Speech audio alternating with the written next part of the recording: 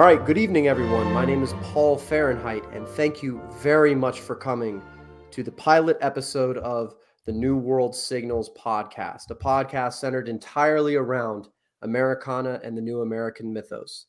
I'm currently sitting here on my estate in Orange County, Virginia, looking over the beautiful Blue Ridge Mountains.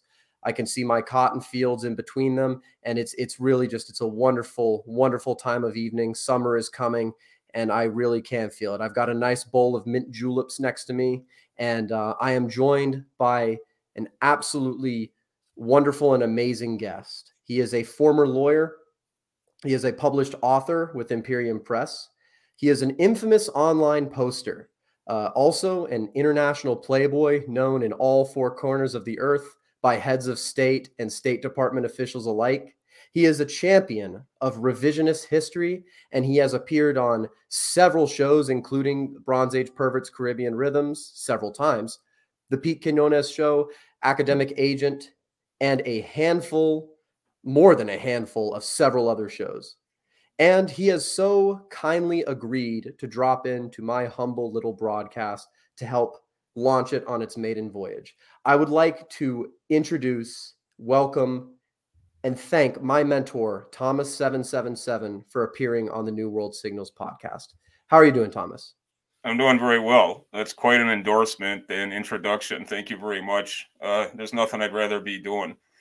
It's I'm not situated on quite a lovely vista as you are, but I'm here in Chicago as I always am, and I'm kind of disappointed. They were saying there was going to be this catastrophic storm, and it never came. So I had kind of a low-key evening, but that's just as well. Well, yes, sir. Yes, sir. And we would like nothing more than to have you anywhere where we're producing out content that's worth your time. Thomas, would you like to plug your stuff before we get started on any of these topics that we're going to go into tonight? Sure. I'll chill a little bit. You can find me on a few different platforms. I'm pretty active on Twitter. You find me on Twitter at #7 HOMAS 777. You can find me on Gab at real REAL _ Thomas 777. You can find me on Substack, where I produce the Mind Phaser podcast, as well as dropping long form content on all manner of things. My Substack is realthomas777.substack.com. And I'm also on Telegram. Just do a search for 37 Mafia, or my personal Telegram channel is just at Thomas777. And that's where I can be found. Outstanding. And I get the feeling that quite a few of our listeners will already be familiar with you and your work.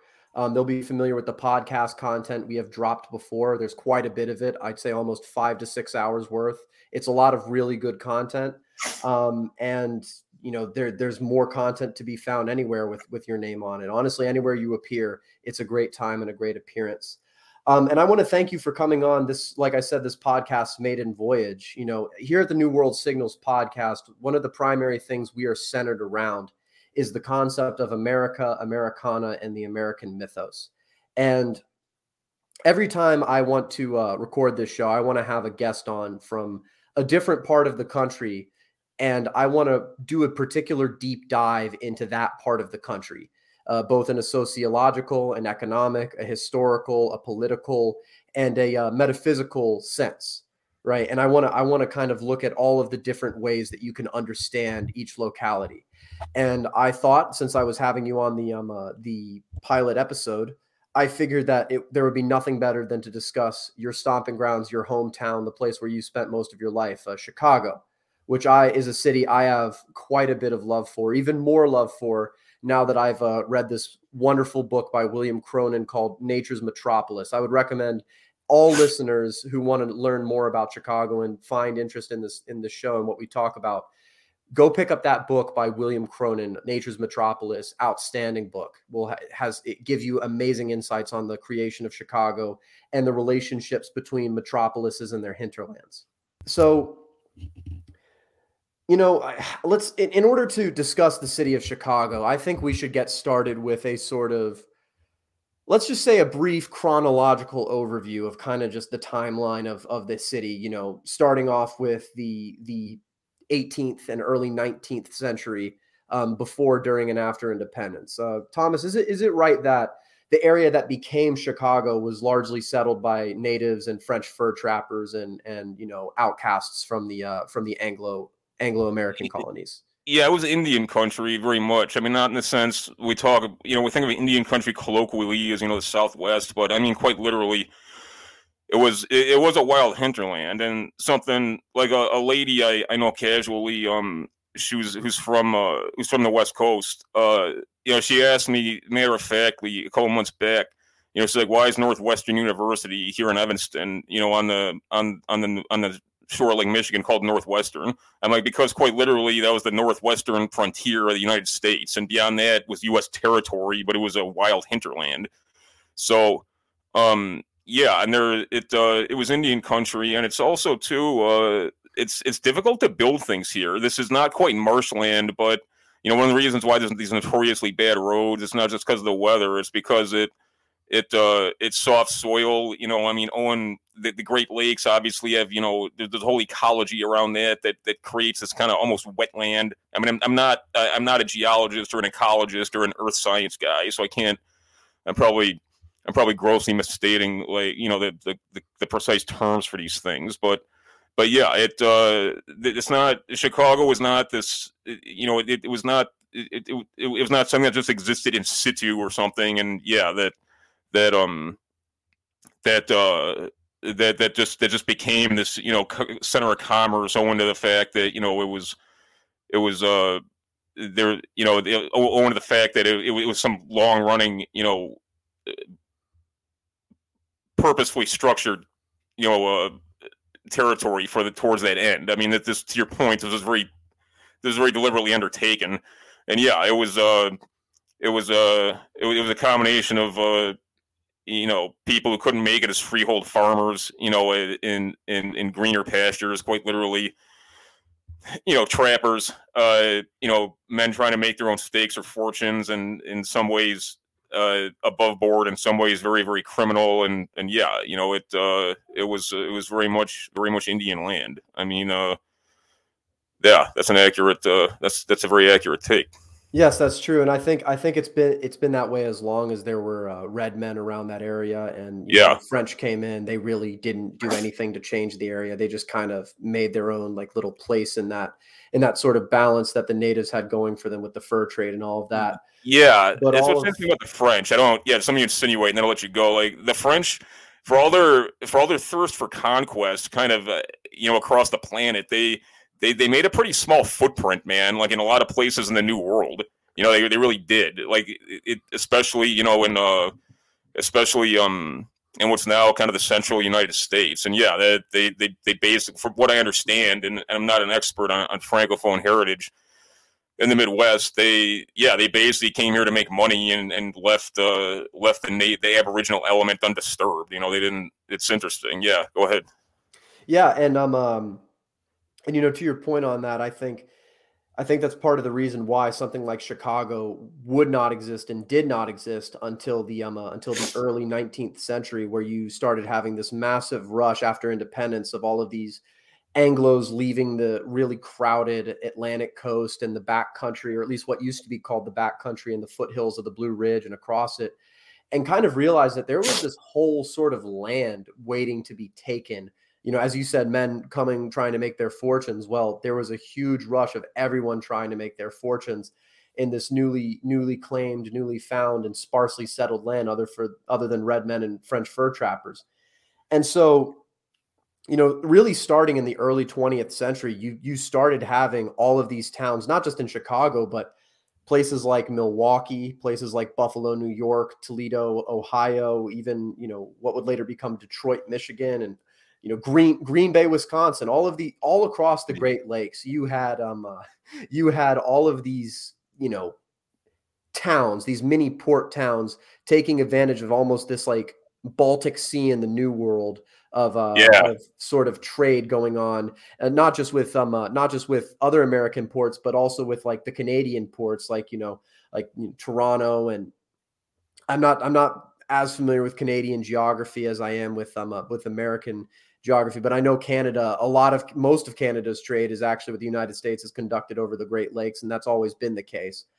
And yeah, I mean, you almost had like 1,000 different cities claiming that, there was going to be this great Western market. And, everyone kind of knew that all of the impetus of the United States was going to shift to the westward territories. Everyone was rushing there to make their fortunes. And everyone knew that with this sort of great expanse of land that was fertile, that was full of, trees, if you go up into the North Woods, that was, that you could grow farms the size of European countries on. They knew there needed to be some huge center of commerce, some great place that would dwarf all other places. And, for the first couple of decades, that wasn't clearly going to be Chicago. Chicago was, very much a place founded. It had very humble beginnings in this sort of marshland. You had this constant flooding. They eventually decided that they were going to raise the city a couple of feet and like put a whole bunch of concrete over it to figure out. It's fascinating, and that's something too. Another weird feature of Chicago is I don't want to go too far afield. I'll give it back in a moment, but there's what's called community designated areas in Chicago. That's why Chicago hoods all have a name. You got Rogers Park, you got Garfield Park, you got Humboldt Park, you got Ravenswood. You got the Clearing. Like these were all, with some exceptions, these were all towns unto themselves that slowly just got assimilated into Chicago as like a city in common. But that's they were all just they were literally like dozens of towns. To your point, yeah, exactly. And that's something that nobody thinks of Chicago as like a wetland or a marshland, but that's a real thing. I mean, to this day, where I'm sitting right now, like on the North Shore, around my hometown, like it's literally built on a floodplain, and a lot of Greater Chicagoland is like that. But yeah, go ahead. Yeah, and you have a lot of American cities who kind of have that background as like marshland. Like, that's famously what Washington, D.C. was. That's why so many people call it the swamp, because it was built on a swamp. And, I think New York too, all of these sort of great coastal cities, a lot of people don't realize this because of all the infrastructure, but like most great coastal cities have been built on some sort of swampland or delta land, because that's, Alexandria is like that, Alexandria, Egypt, rather. And, that's where generally great centers of commerce tend to be, because it's right where these navigable waterways, which are nature's infrastructure, which are the most. Yep. And I think to this day, they're the infrastructure that can take the most stress of more than railroads, more than roads. It all comes down to water, man. Like Frank Herbert said, in exactly. Dune. Yeah. And, go ahead. And Chicago combines more miles of navigable waterway than the rest of the world combined.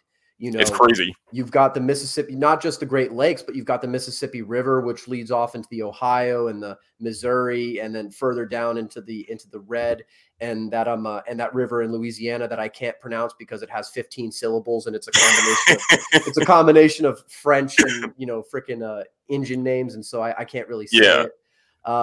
But even though Chicago arguably is in the best spot along the Great Lakes to found a city, naturally the Mississippi River stopped I think 2 miles short of or at least what's called the Chicago River. That part of the Mississippi River stopped 2 miles short of Lake Michigan. And they needed to dig a canal, and they even had difficulties digging the canal first off. But even then, there was no, I think, real reason why Chicago over somewhere like Milwaukee, over somewhere like Toledo, over somewhere where Buffalo, New York, would have been the great center of trading consciousness. It was not a foregone conclusion. Yeah, you're absolutely right. And that conclusion did become foregone after several factors kind of came in through the mid 19th century and the Civil War. This was kind of set in stone before the Civil War, but this was also largely prompted by the Civil War. Is that you had this big railroad building boom after the canal building boom in the antebellum period, and pretty much the entire railway infrastructure of the western, or at least of the northwestern territories, was centered around Chicago. Indeed. For several reasons, but primarily because cities on the East Coast, cities on the Atlantic coast that kind of consolidated themselves in the era of good feelings, like New York City is a good example of this, kind of were able to consolidate their assets and the local wealth there into like financial capitals. New York being the financial capital of the United States was no foregone conclusion. It could have easily been any other city. It's just New York was able to consolidate itself and had the most stuff to consolidate in the first place. True. And, you know, cities like Boston were, you know, already becoming peripheral by the early 19th century. They were becoming less and less important as America's focus shifted from the Atlantic to sort of the West, to the Mississippi River and associated territories. And also scaled manufacturing. Exactly. Like it wasn't just, I mean, like cities went from being not just trade hubs to being actual worker barracks of massively scaled manufacturing, you know, sight unseen, and until both the technology and the living patterns that would, you know, facilitate sustaining that technology and capacity, you know, became a thing. And that we'll get into that a little bit later, because I don't want to jump too far ahead. But yeah, you're absolutely right. That's a very important point about Boston. Yeah, indeed. And, you know, and that's actually largely the reason why Chicago became the center it did, not just because it was this great hub of trade. That's how it started. But this great hub of trade kind of financed this building of this massive industrial center with essentially 4 or 5 states feeding it. And speaking of feeding, actually, I want to get into one of the most important things, not just about Chicago's development, but about the development of the, you know, United States as a world power, which of all things is the Chicago grain market, right? Yeah, that's huge. The Chicago grain market, you know, a lot of people, they hear especially when anyone, I'm not an economist. Economics has never been my thing. All right. I know a lot of people in this side of things are, but, you know, and I know a lot of people also fall asleep when you start talking about agriculture and other stuff, unless you're talking about, you know, the wheat field with the blonde girl in it. That's when they pay attention to agriculture. Yeah, that makes it sexy. But yeah, exactly. But no, but, you know, as they say, all pyramids can't stand without the foundation. And agriculture is the foundation of any civilization, period. And grain was the most largely produced, the cheapest to produce, and the most, you know, the most nutrients per capita source of food for the United States. I think you know, I'm sure someone who knows more about agriculture will correct me, but I think to this day, like even more so I wouldn't doubt it. Like, yeah, even more so than things like corn and soy, you know, problems that those have. But the reason I talk about the Chicago grain market was because, and this is the thing that a lot of people don't have in their consciousness, but like agriculture was the center of economics pretty much for the entirety of human history up until actually about this development in Chicago, when you know, you had what was initially called the Chicago Board of Exchange really started you know, trading and creating these systems of grading different kinds of grain, right? And it's because they had this massive growing hub of trade with a lot of people, you know, moving there, a lot of farmers taking their crop to this market town, this what they called an emporium that later grew, right? Because it was the one-stop place with all of the infrastructure leading to it that could put it on boats on the Great Lakes and send a boat to, let's say, Buffalo, New York, right? And from Buffalo, New York, Chicago grain would be distributed to the population centers on the Atlantic coast, right? Yep. And this was all, you know, extrapolated and sped up by the development of railroad, by the development of, you know, the telegram and instant communication and instant availability of information, right? And, you know, the reason all of this is important is because, as we have already established, agriculture is the center of any country's economy. Even to this day, it is. It's just got 5 or 6 levels on top of it, probably even more. But very true. Yeah. Agriculture has always been a risky business, has always been extremely volatile. And that's for several reasons. You know, even anyone who has a basic concept of biology can tell you there's droughts, there's bad years just in general. There's years when you have too much crop and, you know, the price of each individual farmer's crop is a bit too low. And so that's when things like artificially withholding, you know, yeah, comes into, and it becomes a cartel structure almost, yeah, as people try and manipulate outcomes. And yeah, plus there's also, I mean, even with I mentioned Clayton Yiter the other day, like in one of our conversations, and how, you know, post World War II, you know, a lot of the uncertainty about return on investment as regards commodities was done away with, just because like food tech, for better and for worse, eradicated a lot of uncertainty. But even then, like the demand, just the market demand for the products of these commodities, like when they're converted to actual foodstuffs, I mean that's very fickle. The consumer market is, Oh yeah. So yeah, it's incredibly complicated. I just wanted to insinuate that. Oh yeah, exactly. And but the thing is that Chicago was the center of several developments.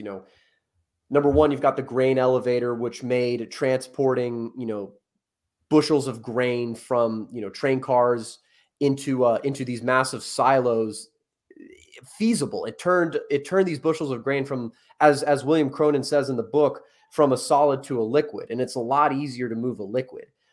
In addition, on top of that, you had all of these gradings of different qualities of grain, right? And this came about because farmers would mix good quality grain with bad quality grain in order to sell it as good quality grain and make more Right. stocks for themselves. And so Chicago had bad reputation up until they implemented, the Chicago board specifically implemented these grain standards, and then they became nationwide adopted. Like people have to understand is like everything that has to do with the modern supply of agriculture starts with the Chicago board and their systems of grading. And from those systems of grading and from all of this ability to for this market town to move all of this stuff, another and probably the most important thing of all of these innovations around agriculture was developed, and that is the futures market. Right Definitely. now, the United States didn't invent futures. The Japanese invented futures, but the United States was the first Western country to take futures and essentially force the entire Western world to fall in line with the United States adoption of futures. Right. And financially instrumentalize it, yeah, and like Mhm. in a way that had not been done. Yeah, absolutely. Yeah, Go ahead. exactly. To shortly explain to any of the listeners who have heard the word futures don't exactly know what it means, specifically what it means in the context of grain, right?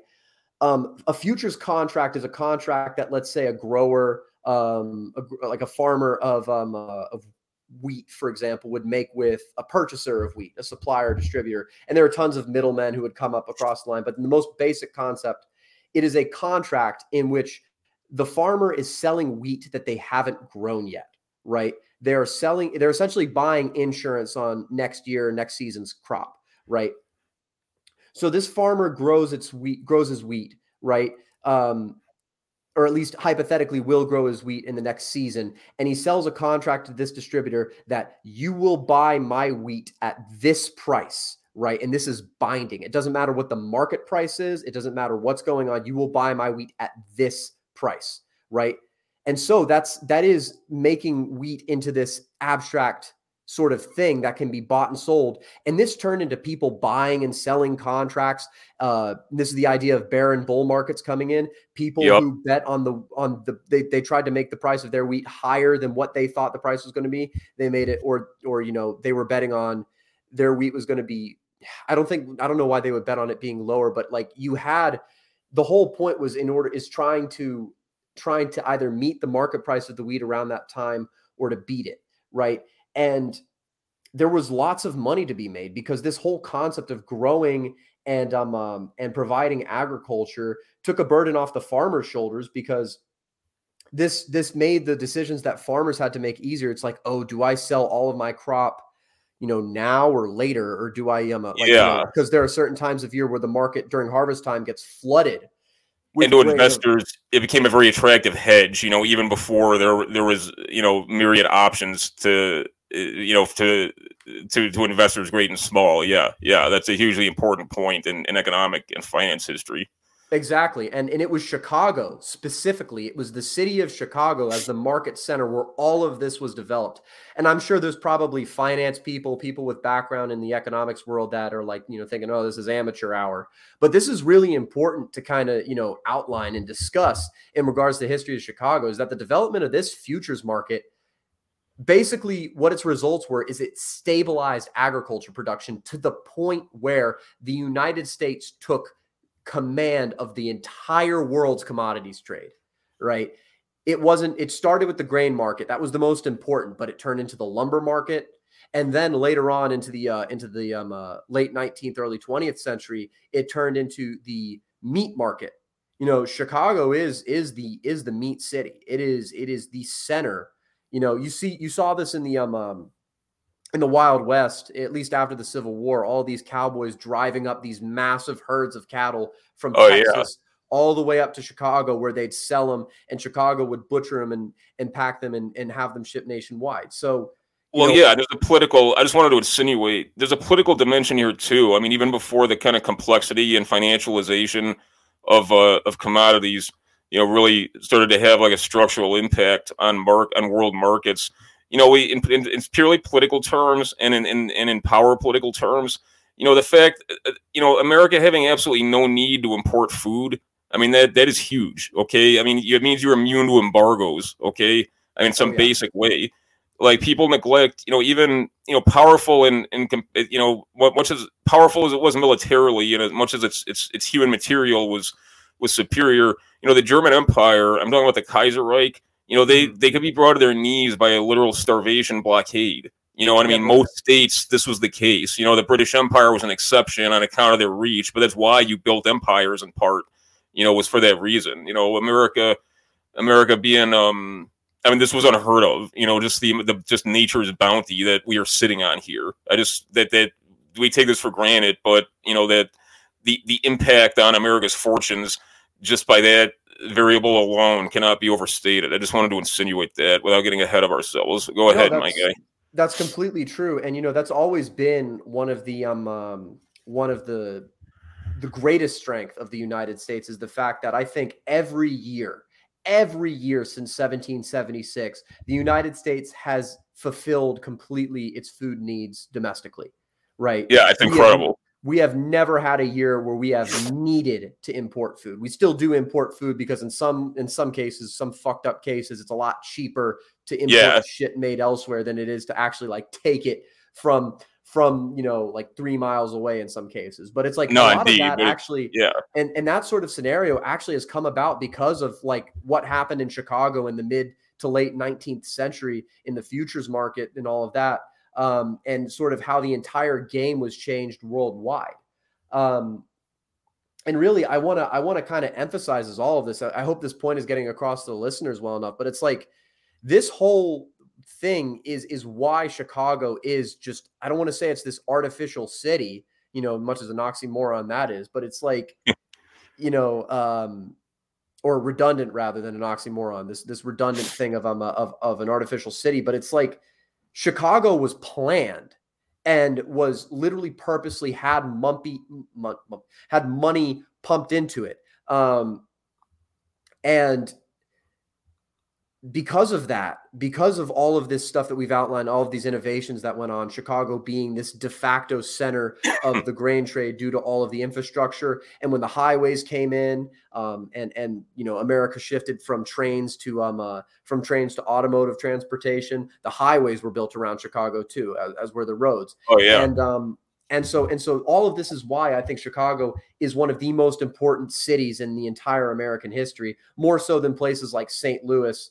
More so at least after the early 20th or after the early 19th century, or definitely after the Civil War, more so than places like New Orleans, right? Because it is the center of the of commerce in the entire United States, and arguably, at least commodities wise, the entire Western world, if not the entire world. I agree. A really good friend of mine, who's also from Chicago. He's another Chicago lawyer of like the 15 Chicago lawyers I know. Yeah, no, we're deep on the ground here. Yes, sir. Yes, sir. And he says to me is that everything made east of the Rocky Mountains either passes through Chicago going to market or coming back from market. Right. And that was definitely the case before sort of NAFTA and globalization in the 90s, which is the first real break really in the entirety of American history that you see from this sort of arrangement that had existed since the West was settled, where all the commerce was centered around Chicago and the Mississippi River and all that. And I think, honestly, not to get too ahead of myself, but I think as globalization proves to be more and more of an unsustainable project, with increased international shipping costs and stress on infrastructure and the like, I think you're going to see a return to this emphasis on these Mississippi River cities, not just Chicago, Oh but yeah. St. Louis, Memphis, Hmm. New Orleans, all these other places. You will see a almost a revitalization, a rebirth of the inland waterway trade of the United Oh yeah. States. Yeah, I think it's already starting. Yeah, Mhm. definitely. Definitely. And so, okay, so I think that's a good covering of like the 19th century of Chicago. You definitely know more about Chicago in the 20th century, both from the turn of the century when I think the World's Fair. When was the Chicago World's Fair again? Was that in the 1890s or was that at the turn of the century? There was one 1890 1896, I think, is Okay, well the that's close seminal. Yeah. enough. That's close enough that you could count it as very much the sort of first harbinger of the 20th century. And I think you did see the 20th century demonstrated in Chicago in 1896. And you would know more about that than me. Yeah, and it's also people neglect, or maybe not so much neglect. It's overshadowed by punctuated events. But I made the point before that America really for about 30 years, intermittently after the war between the states, America was really screwed up. There was a period of about 14 years, called the Long Depression, which was not as, in terms of people's individual fortunes and abject poverty, it wasn't as punctuated and critical as the Great Depression, but America was not in good straits. I mean, part of this was the destruction and just death and devastation of the war between the states, but part of it was kind of the birth pangs, if you'll excuse kind of a maybe a not so precise metaphor of America truly becoming of true American like national economics. It really came into its own. True interdependence between the several states. A a heavy manufacturing based economy, um, of value added manufacturers. Things like this. But it really was not until the Wilson administration that America kind of fully recovered. And that's one of the I don't want to go off topic, but that's one of the reasons there was such a money grab around profiteering off the First World War. I made the point before that I think it's very foolish when people kind of tire endlessly, and it's very tiresome. Invoke Smedley Butler as like, oh, wars are all about banking and bankers. Like that's not true at all. It's not even remotely true. But there was an unusual tendency towards profiteering around the First World War, and that's part of the reason why. But yeah, and that obviously owing to geography, like we talked about, one of the reasons it wasn't just proximity to the dairy to the dairy land and everything. Before refrigerated container cars existed, you really had to butcher livestock and in proximity to its destination, because you were racing the clock against spoilage of your product. And I mean, that's really why the Chicago stockyards were a thing until the 1960s. And I mean, like we were talking before we went on air, like, or before we started recording, I mean, that 1965 was when they shut down. It was right around 60. It was 64, 65, or 66. So I'll have to double check, but it seems like a long time ago. But it's a drop in the bucket in historical time. But yeah, the could not just conceptually and kind of culturally, but quite literally, geographically, Chicago was, the center of the United States, and yeah, really kind of like the heart and lungs of its economy, in very brass tacks terms. And yeah, I think I don't want to get. We'll cover this as we go on, but I think, like, screwed up as Chicago is, I think it will survive owing to some of these things. But yeah, go ahead. Well, I don't. that's unquestionable. I don't. Not only do I think it'll survive, I think it'll continue to thrive and possibly even have a second golden age, Yeah, that's one of the reasons I stay here. Yeah. just because of the amount of momentum behind it. Everyone, a lot of people have this really naive view of Chicago, or in all of these big cities. They think, oh, it's this terrible place, urban decay and all of this other stuff. And like, you've got, certain ethnic groups of people running around and shooting everything. And, Yeah. to a certain extent, yeah, that's true. Like people wouldn't be talking about that if it wasn't true in some cases. At the same time, Chicago is I don't want to say one of the best run, but Chicago, at least by its own citizens, not necessarily the local government, is one of the best run cities in the entire United States in terms of who knows where to go and who knows where to stay out of. The example, I think we've talked about this before, is like during the Summer of Love back in 2020, when these NGOs bust in a bunch of out-of-towners to try to stir up shit in Chicago. They didn't know jack shit about Chicago, so they accidentally dropped them off in the Hispanic part of Chicago. Yeah, and people started throwing shots at them, which was hilarious. Exactly. The Hispanics started opening up on these out-of-towners, and that's how you know they're out-of-towners, because the people. Well, yeah, I'm a big fan of Irvine Welsh. I mean, he's kind of a crazy guy, like a lot of Scottish guys are, and particularly he's like a Scottish Ulsterman, and he wrote some of his stuff pretty grim. For those who don't know, he's the guy who wrote Train Spotting, and he actually wrote a bunch of books, novels that take place kind of within that milieu with those same characters. But for a time, he lived in Chicago, and he gave this interview. I think it was the Chicago Reader, which is a shit like commie rag. But I picked it up, that particular issue, because they were talking to Irvine Welsh, and he said that Chi-Town reminded him of Belfast in some basic way, like going to he said that like the racial and ethnic geography is very much like sectarian geography. And he said that it's very much a gangster city. And yeah, he said the same thing. He's like, that's like screwed up. But at the same time, he said, if you just like know the parameters of where you should and shouldn't go, like you're basically always going to feel comfortable. And I mean, that's true. I mean, I'm a Peckerwood guy and kind of a strange person. And I very much fit in here. I mean, it's more than I do anywhere else in this kind of weird country. But yeah, that's very true. Go ahead, though. Yeah, and actually, that's actually kind of a good segue. I want to talk about kind of the development of this sectarianism in the 20th century, because that's when I really think it started to really develop itself. Not just with the Great Migration during the World Wars of all of these Black folk from the South up to these northern cities to fill in industries, but also you've got a massive amount of Catholics coming in, specifically like Poles and Lithuanians and Italians. And Croats and all other sorts of people coming. Yeah, and there's the Irish machine for the longest time. Yeah. No, that's what's. You know more about that than I do. I want to kind of have you riff on that, on this sort of on the Catholification. I don't know how to say it.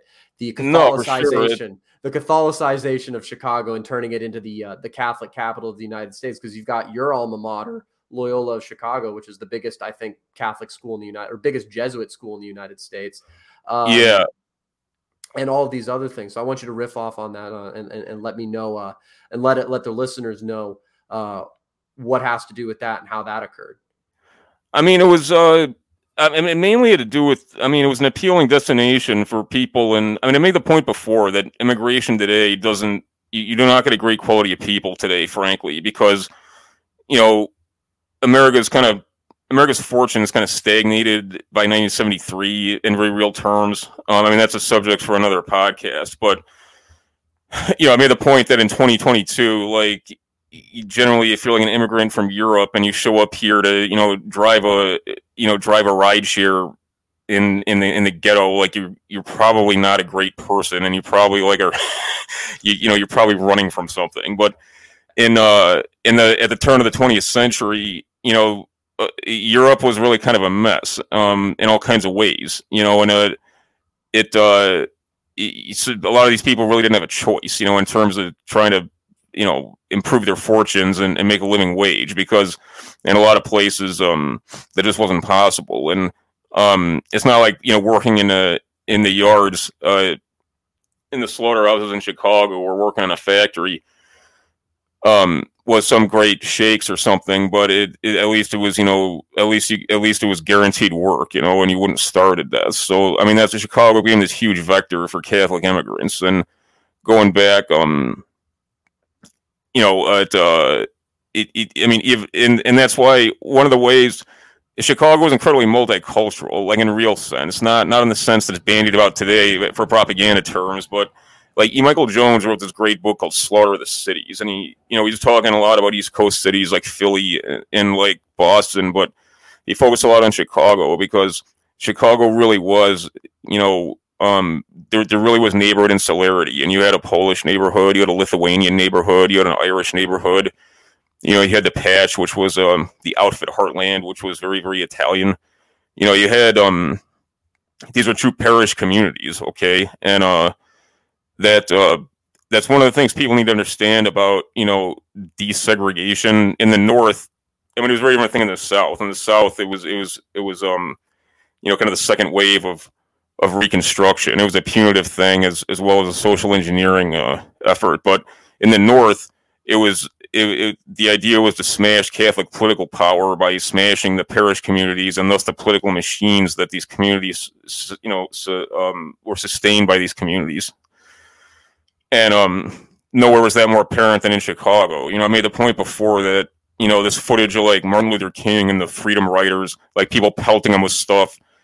They'll like NPR types, they'll talk about that and they'll show photographs like, oh, look at these like white racists. It's like, okay, those are places like, there's a place like Melrose Park where in that time it was a bunch of people, a lot of whom didn't even speak English, saying like, why are these crazy like communists showing up here like trying to destroy our parish community? Like they weren't like Peckerwood rednecks who like don't like darkies. I mean, so it's kind of there's like a very, very some people are just really stupid, and that's why like that's their take when they see this kind of footage. But this was very, very deliberate, okay, and that Jones makes the point that, and I agree with this point. He's talking about in the corridors of real political power. Okay, he's not talking about street level stuff, but he's saying if you want to understand, nationally, what the kind of conflict is and the give and take in America, it's more like Bosnia than it is like South Africa. It's like Catholic Jews and Protestants like working each other, sometimes collaborating. One collaborates with the other to like attack the other. Other times they're all at odds. Like other times there's like a blanket consensus. This is obviously complicated by the fact that the Vatican very much lost World War II. Like I'm not saying the Vatican was part of the Third Reich or were a bunch of National Socialists or something. What I'm saying is that part of the reason World War II was fought was to smash Catholicism, and it was largely effective at that. Like there's still very much pious Catholics around, and I think that in fact they're making. I think they're a lot better off now than they were 30 years ago. But I'm talking about as a formal political structure, like the Catholic Church, like does not their power that they could wield was smashed. As it was, and they become incredibly powerful by the 1930s and 40s, and but Chicago was really ground zero for that. So that's one way one must understand it, and that's why that point can't be overlooked as to why Chicago remains so kind of geographically segregated. That's a little bit more complicated. And these efforts, a lot of these parish communities were destroyed, and then like white flight, owing to that destruction and the kind of literal like racial warring that was, albeit it was not the intensity of something like Ukraine or Bosnia, obviously, but things were very, very bad from the 60s to the early 90s in that regard. And like the early 90s were kind of one of the last of these old white parish communities, save for places like Bridgeport and like the Clearing, which incidentally a whole lot of police live in both places. But the regime, the federal regime had to back off a bit. Otherwise, Chicago truly would have become like a kind of redux of Detroit. And it's like you were talking about earlier, like the significance of Chicago, its enduring significance as a hub of commodities and trade, and the financialization of these things that could not really be allowed to happen. They could take the loss of Detroit when America abandoned national economics based on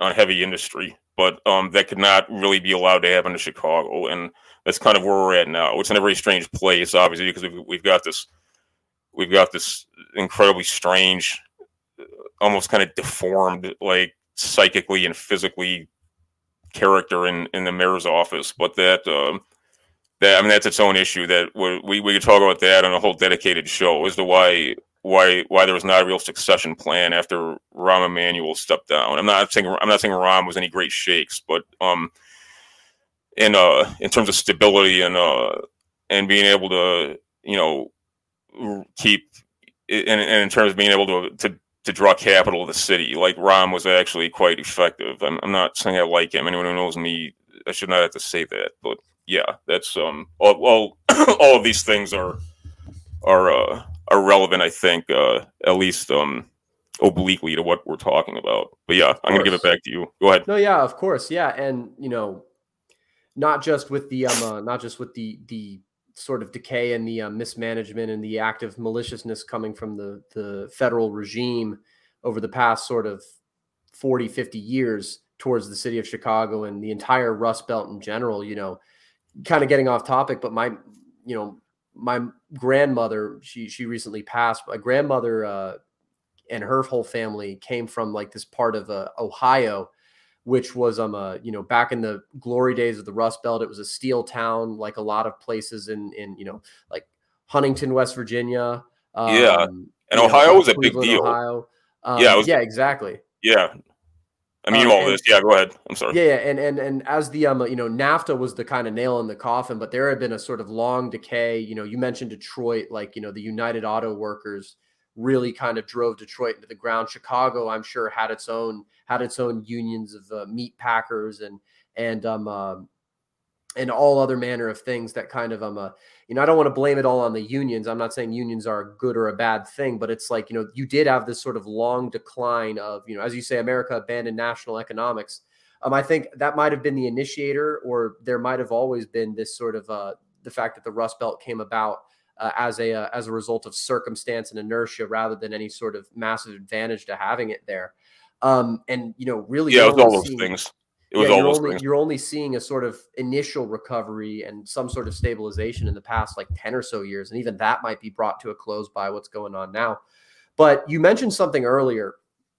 Particularly with the Catholic boroughs and the Catholicization. That's what I'm going to go with. Catholicization of Chicago, and not just Chicago, but other cities on the East Coast, like Boston, like New York, like New Orleans to a certain extent. You had all of this, very true. You had all of this Mediterranean and Catholic immigration, and with that came the concept of Cosa Nostra. Came the concept of this sort of concept of organized crime. Which is a very Catholic thing I've found.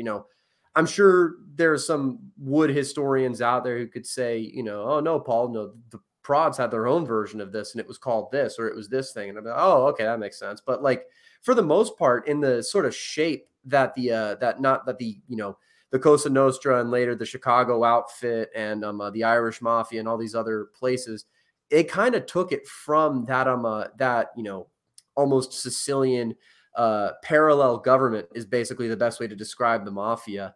Well, it's interesting too. Yeah, no, that's I think that can't be denied. I mean, there's a variant of white Protestant tribalism, and you see it very much in places like Ulster, but it takes a different form, and it's very different. And then the way to understand that too is that I make this point to people a lot, because people got this they've got this kind of fantasy of the mafia in their mind. Like vice laws the way to understand cities is this, okay? Cities by the epoch we're talking about in particular, the turn of the 20th century and a little bit beyond. What cities were was they became in national economics, what your cities are is they're basically a giant workers' barracks. They're a manufacturing hub, and they're housing for the hundreds of thousands of workers. In the most highly scaled places like Chicago, the millions of workers that populate those manufacturing facilities and work there. That's what cities were, and that it's hard to maintain anything approaching law and order and stability in social terms, just with that with that sheer scale of humanity. But particularly when you're talking about a younger primarily male demographic, it becomes almost impossible. And this is one of the reasons for vice laws. Okay. And I mean, part of it was culture distortion by, populations who, who wanted to insinuate, a kind of erosion of the moral fabric of America, and that's one of the reasons why we don't have vice laws anymore. Okay, but for our purposes, I don't want to get into that. But the reason why narcotics were illegal, the reason why prostitution was illegal, the reason why gambling was illegal, and usurious lending and all these things was this all makes sense when you look at what the what cities used to function as. Okay, but at the same time, you've got to acknowledge these things are going to exist. So how do you deal with that without formally regulating it or condoning it? That's where organized crime comes in, and that's why there's like this hush hush, wink wink kind of a understanding, or there was, between organized crime figures and the police. I mean, Chicago was uniquely corrupt, but and it is still, but it's things are different today. But that's really the way to understand organized crime. And yeah, like why? I mean, the outfit was different because than La Cosa Nostra. I mean, you had a core of Italians who really were kind of like the control group of it. Definitely, I mean, it goes without saying. But there were guys who were all practical purposes what would have been the equivalent of made guys or capos and LCN, like, who were not remotely Italian here. And that part of that was the demographics, part of it was like a different sensibility, of things. And but that's what the issue with Chicago is, that in a way that even when New York was at its worst in pre-Giuliani, kind of wallowing in the pre-Giuliani era. I'm not saying Giuliani was some great executive, but things changed dramatically under his tenure. But that's why I use him as kind of the pole star of a paradigm shift. But in Chicago, there was way more. It was never really clear in Chicago where like the outfit stopped and the ruling political combine and above board authority actually began, and that's very weird for a first world country, frankly. I mean, that's kind of what's remarkable about Chicago. But yeah, go ahead. I don't want to monopolize with a. Well, no, but yeah. To your point, how the outfit was kind of altering the Cosa Nostra. I think that kind of fits in a general theme, is that it's like, and I don't know if I brought up this idea before, but Chicago is the most American of all of the metropolises. More so than New York City, more so than Boston, more so than even DC, which is honestly DC. DC has always been an open air museum, and it's a Masonic playground. Like, you can't. I agree with you. Yeah, you can't walk 5 feet without running into some like Masonic symbol in DC. It's very weird, man. Yeah. It's very weird. Actually, I think I read one author one time that called it a graveyard, and I think that's a really good description of it. An open air tomb is another. Yeah, a mausoleum. There's just like weird vibes there. It's not. Excuse me. It's unpleasant. I mean, when I was out in Baltimore, I spent most of my time in Baltimore, in the Baltimore suburbs, or in Harper's Ferry. I went to DC a couple times, including on January 6th, but it's not a place I like to spend a lot of time. It's just not. Yeah, no, it's even the people like myself who grew up around it want to spend as little time in the place as possible. That's why that's the impression I get. Northern Virginia and Southern Maryland. Anyway, but unlike all of these other cities, New Orleans included, right? Chicago is the most distinctly American. It was built by Americans. Past independence has changed with each of the eras of Americanism.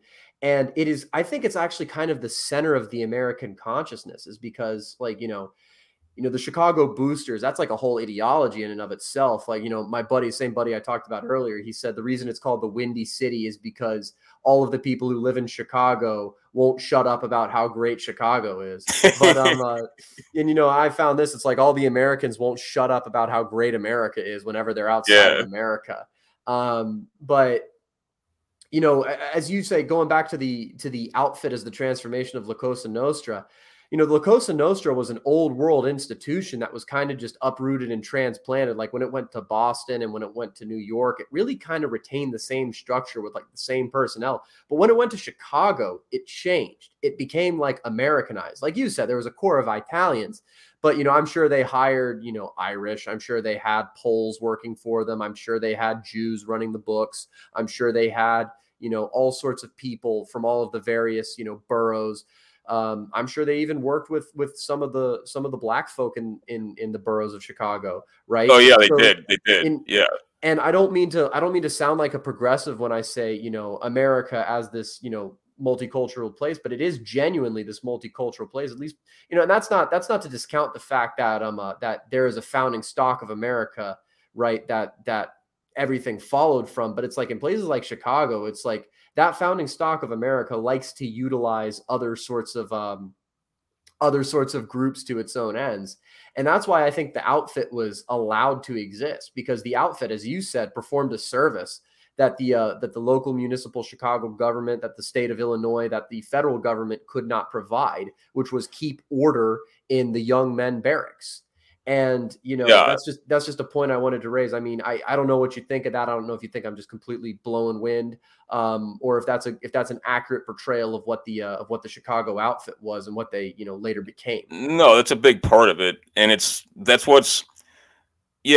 part of like organized 20th century organized crime is one of those things that could only exist in the 20th century. And it's, what's fascinating to me too is, the kind of paradigm shift moment for American cities was when, I'm thinking it was LaGuardia. In any event, New York, when New York became truly insolvent, it was in the Ford administration, and LaGuardia, or whoever the city honcho was, I'm pretty sure it was LaGuardia, he petitioned Washington, basically to bail out the city, until it could get a handle on like its, bond rating or whatever. And Ford wouldn't do it. He's just like, you're on your own. Like those days are done. I mean, part of this was because, America was in deep shit, post Vietnam. I mean, stagflation was a real thing. It wasn't, in structural terms, like things were very, very, it was critical. It wasn't just like now where inflation's a problem and people are paying too much at the gas pump. Like I'm not being flippant about those things. Those are real things, and that's hurting people, particularly people with families. But this was a genuine structural crisis, in the 1970s. But and that American cities began failing because they were becoming obsolescent, and the national manufacturing economy was kind of like no more. So what did cities do? They decided what's euphemistically called gentrification. It's the process which cities are rebranded as lifestyle centers. That's why cities are like super pro-gay. That's why like they emphasize these kinds of deviant things, because they don't, like, all cities have going for them is, post national economics is, hey, if you're like if you're some, young professional guy who, who's single and wants to get laid and spend a lot of money and, have like a dope apartment, come here and spend your money. Or if you're like some gay party dude, like come here and like spend your money. Or if you're like some kind of striver girl who like watches Sex in the City and that bullshit, like come here and spend your money. Like it sounds like I'm being funny or just like putting shade on stuff, but I mean that's literally what it is. Okay, I mean that's, you rebrand your cities as lifestyle centers because they're no longer viable as to their intended purpose, and that's where we're at. It's and that's why there's all. If you want to talk about like boom and bust and speculation, I mean that's why it remains. It's, I mean, if you want to critique capitalism, that's kind of like your best. That's kind of like your best straw man, okay? Because it's not really a straw man; it's like a real thing. And if you want to talk about like urban real estate, the reason why so many people get so freaking paid, and why so many people lose their shirt with that, is because it's even more speculative than than it is in other locales, because all you're doing is basically, it's like, okay, is the demand for, to live in this zip code, in this urban zip code, has been like pumped up enough that, people with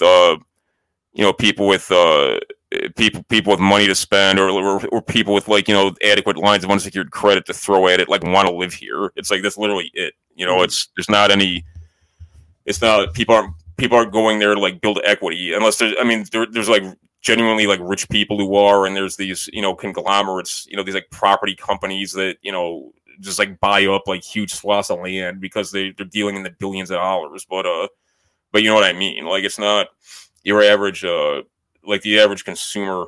You're selling them on a lifestyle package, and trying to make your locale as attractive as possible to those potential tenants. That's like literally what it is.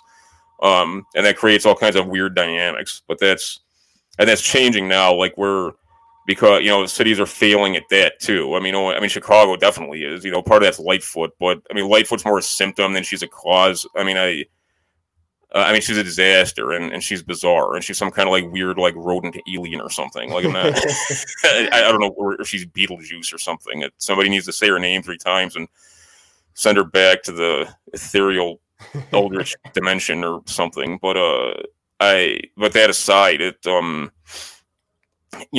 people are talking at least, and I mean, it doesn't matter if this is kind of bougie paranoia that is overstated, because perception is reality for what we're talking about. The way people are discussing urban living now it's something like it was in the early 90s and the 80s. They're looking at cities as kind of these dirty, dangerous places that are that are grossly mismanaged, and these dangerous like ghetto people are like spilling into civilized areas. Like, some of that is happening. Like, I go all over, right? I spend a lot of time in some pretty hood ass areas. I mean, for various reasons, and one of those reasons is just because I observe shit, because that's part of my job, such that I have a job. Right? I mean, it's part of how like I make a living is, and just also I think of myself as kind of a documentarian of of the epoch on which I live. But so I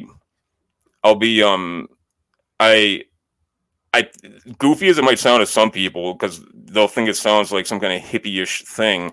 The sustainable living movement. Like, people. I mean, to your point about agriculture. I mean, I'm talking about the sociological dimension, not like the scaled economic implications of it. But I like it when I see people in places like Chicago, like trying to grow their own food in like these common plots where you can like buy like like a parcel and like grow your vegetables or whatever. Like, I like seeing that, and I want cities to come back in some way, and I think they can. Okay, without, I don't think there'll ever be a dope place to raise a family again, which is unfortunate. But I think we can do better. Like, I mean, like normal, like right wing, like white people, frankly, and that's why like I tell people, like, look, don't be like afraid of cities, and don't just like throw your hands up. I feel strong about that, maybe because I'm like a city dweller at heart. But yeah, I think there's a lot of potential here. Yeah, and you raised a lot of good points on that, and not just with the outfit, but with the sort of the deindustrialization of all of these cities, turning from what was once these centers of trade and commerce, which to some extent they still are. Like, they kind of went back, other than being lifestyle packages, to just being centers of commerce, where a bunch of stuff already was. And a lot of that, I think, is because of NAFTA and globalization and the outsourcing. But I think, with my predictions, that globalization will be an untenable project. And I think you will start to see industries, maybe not returning to cities, but returning to areas around cities where there's lots of infrastructure. But particularly, right, all of this deindustrialization, all of this, all of the Chicago outfit running their operations, and all of this, actually, these golden eras of these cities where they were great places to raise families, all happened as minor parts in the backdrop of the larger geopolitical situation of the second half of the 20th century, which was the Cold War. Now, that is true. I think Chicago in the Cold War is one of the centers of the Cold War. I mean, not just in terms of like the American consciousness. Like, you've told stories before of how you had to get up and say the Pledge of Allegiance every single day in Chicago. Yeah. And that's, you don't know other places that still do that. I had to do that because I live right outside of DC, and DC and Texas are another couple of those places where that always happened. Right. But Chicago in the context of the Cold War, like, you look at all these 80s movies. How many 80s movies are set in Chicago? There's a lot. Yeah, there's a ton, and everything. Yeah, everything from like John Hughes's stuff, like teen movies like Ferris Bueller to, yeah, in the 80s, Americana was definitely like greater. It was like Chicago and like Chicagoland suburbs, like very much so. And that's that's owing to people's orientation, like psychological orientation. This thing, because it literally is like the heartland, and it's this massive like cityscape and suburban scape. And also, there's a huge, I mean, Chicago obviously was on top of like the both counterforce and countervalue target list. I mean, you were very aware of that if you lived here. And I, I grew up right by the Naval Air Base, Glenview Naval Air Base, which was a major basing hub for strategic nuclear forces, among other things. I did one of the first B-2s, stealth bombers, when it was fielded, was there, and it was a big deal to like see the thing. I saw it when I was a kid. I mean, obviously that wasn't deployed until like after its intended mission was like obsolescent because the wall had come down. But yeah, no, this is there definitely was like the Cold War like got into your, like you kind of like breathe that entire milieu, and for some reasons psychological, some reasons very concrete, owing to people's patterns of living and things, and what remained of national economics, it manufacturing at scale, I mean, as well as a very heavy military presence in the greater metropolitan area. Yeah, they can't be denied. This guy, I can't remember his name now. He's one of these guys who he's somewhat pompous, like a lot of these artsy critic types are, but he makes some good points, and he's not particularly left wing. I mean, it's relative, but he wrote a whole series of essays years back about how different epochs, like what part of the country they emphasize. Like in whether they consider Americana to be like the Southland, or whether it's like in the 50s and 60s, stuff was always set, in like Los Angeles, suburbia, and then, but yeah, indeed, the final phase of the Cold War, 1980s, like Americana, like through the lens of Filmland was definitely like Greater Chicagoland, and that's highly significant. And yeah, it was that's why I've tried to emphasize to people too, like even today. People like they see the creepy gremlin Lightfoot on TV, or they see like these crazy gay guys, and doing their summer parade, or they see like BLM going berserk, or they see like hood shit on the news. Like you don't realize, you talk to like normal people on the street in Chicago, like white folks or Hispanics too, and even just kind of like run of the mill like black dudes. I'm talking like black dudes who work for a living, not like hood dudes. Okay, I mean these are people are not like a bunch of like left wing Berkeley liberals or people who are like, yeah, we love the Pride Parade, or we love freaking BLM. Like that's not like the way people think. I mean, they're definitely like, compared to me, like they don't like see eye to eye with me, other than an enlightened minority, in my opinion. But it's not people. For Chicago's, yeah, Boston is kind of like this too. I spent some time out there, so I'm not just speculating. But Chicago is one of the few kind of urban environments where, yeah, people like identify with America in some like patriotic sense. I mean, that's good and that's bad, but it's against the grain in terms of like what you think of for like big city life in this country. I mean, now is same as 30 years, 40 years ago. Yeah, that's definitely correct. Yeah, and I don't think that's by accident. I don't think the impetus of the American consciousness being on Chicago is by accident. I don't even think that has to do with economics or anything like that. Like we said earlier, Chicago is the American city. There was no one who built it, except for much as you could say the Catholics built it. I think they put stuff on top of it, but it was the Americans that summited from the that old Indian country, from those marshes, that dug the canal that connected the Chicago to the Great Lakes, that built all the railroads around it, that built the highways around it, that centered all of those markets around it, right? That had all of that military infrastructure around it, that had all that media consciousness around all of that. That's not an accident. That is all, I think, a result of the fact that The American consciousness and the American soul and the American spirit are all real, conscious, living things that have wills of their own. And in many ways, what we think we create, what we think we artifice and we bring out from the earth, and we think that is in our control, is in reality only coming about because these things, the American soul, as a part of the wider Western soul rather, wants it to be the case. And that's why I have such a deep love and a deep fascination and a growing fascination with the city of Chicago, because it seems to be almost one of these holy sites in the American consciousness. And I look forward to actually making a pilgrimage up to Chicago very soon, where I'll see you and several other of my friends and get a feel for this city, and probably maybe even write like a short story or an article or a poem on it. Yeah, no, I agree very much, and yeah, that'll be dope, man. You'll enjoy your time here, man. I mean, like I said, it's not just my own bias in favor of my home territory. It like everybody who comes here, I mean, even if they're not particularly comfortable in big cities, they always relay to me that they were glad they visited. It's a fascinating place, man. And one of the things I like about it, like I was like whatever you're into in Chicago, like you can find that. Like even a dude like me who seems like he'd be totally out of place. It's not just because I'm local here. Like there's guys and girls who like see eye to eye with me on like politics and values, and like we hang out. And like I sought these people out, yeah, and they sought me out online, but whatever you're into, like you can find it here, like for good and bad. And most cities are not like that. There's not just like some monoculture, but in most cities there is, man. Like adjusting for ethnicity and race, it's like everybody's into the same shit, or like everywhere you go, it's like just like the same kind of things. And but Chicago really isn't like that. I mean, yeah, you got to like dig around, and it's not above board, but that it's not supposed to be. So this, yeah, that's I I will defend this place until the day I die.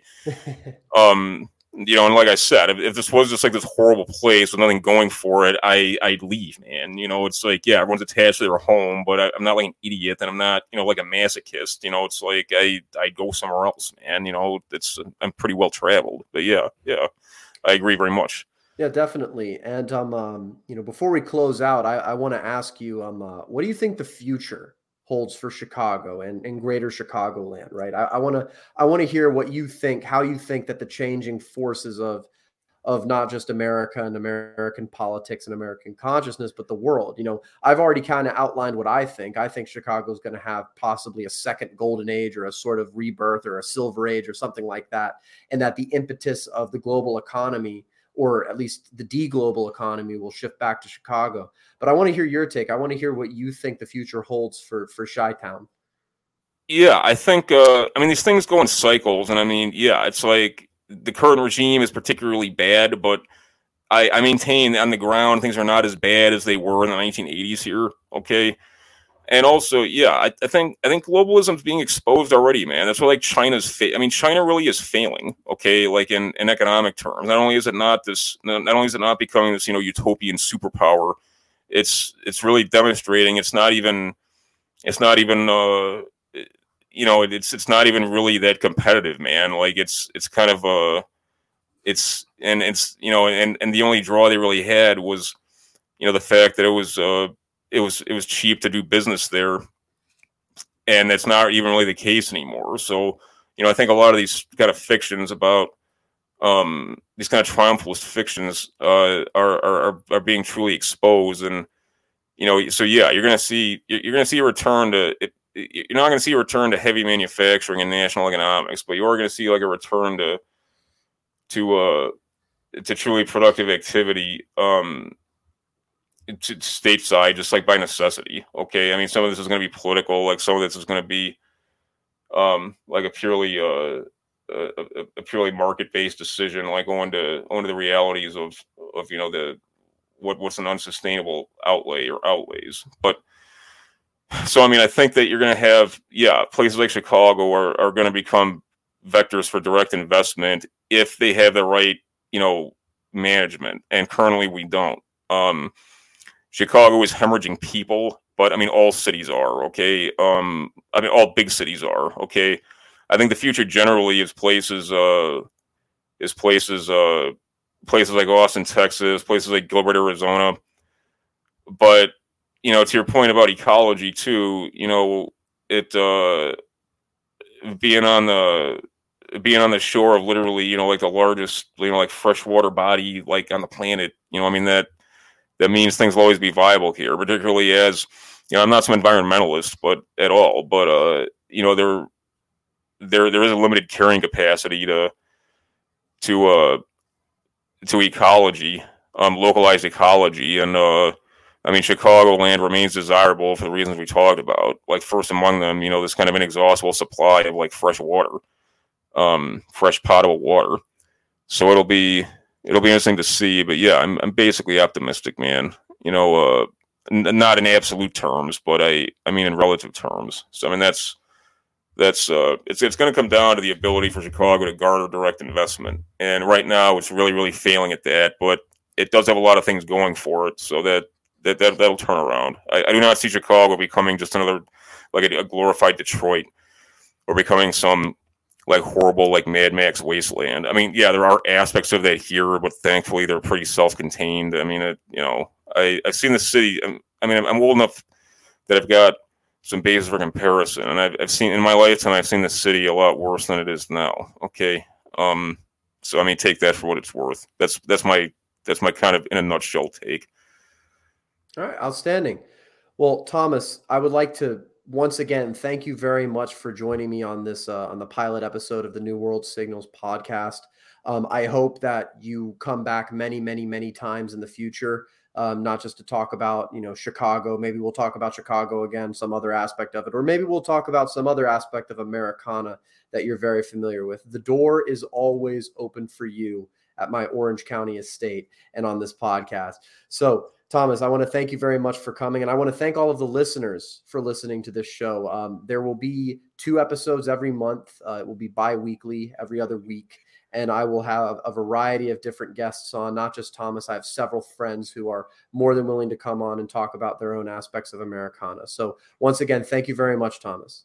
No, thank you, man. Pleasure's all mine. I mean that. It's this is really great. No way I'd rather spend my evening hours. Yes, sir. All right. Well, and with that, we bring this first episode to an end. May God guide everyone listening, and may they find foreign shores less appealing than their own.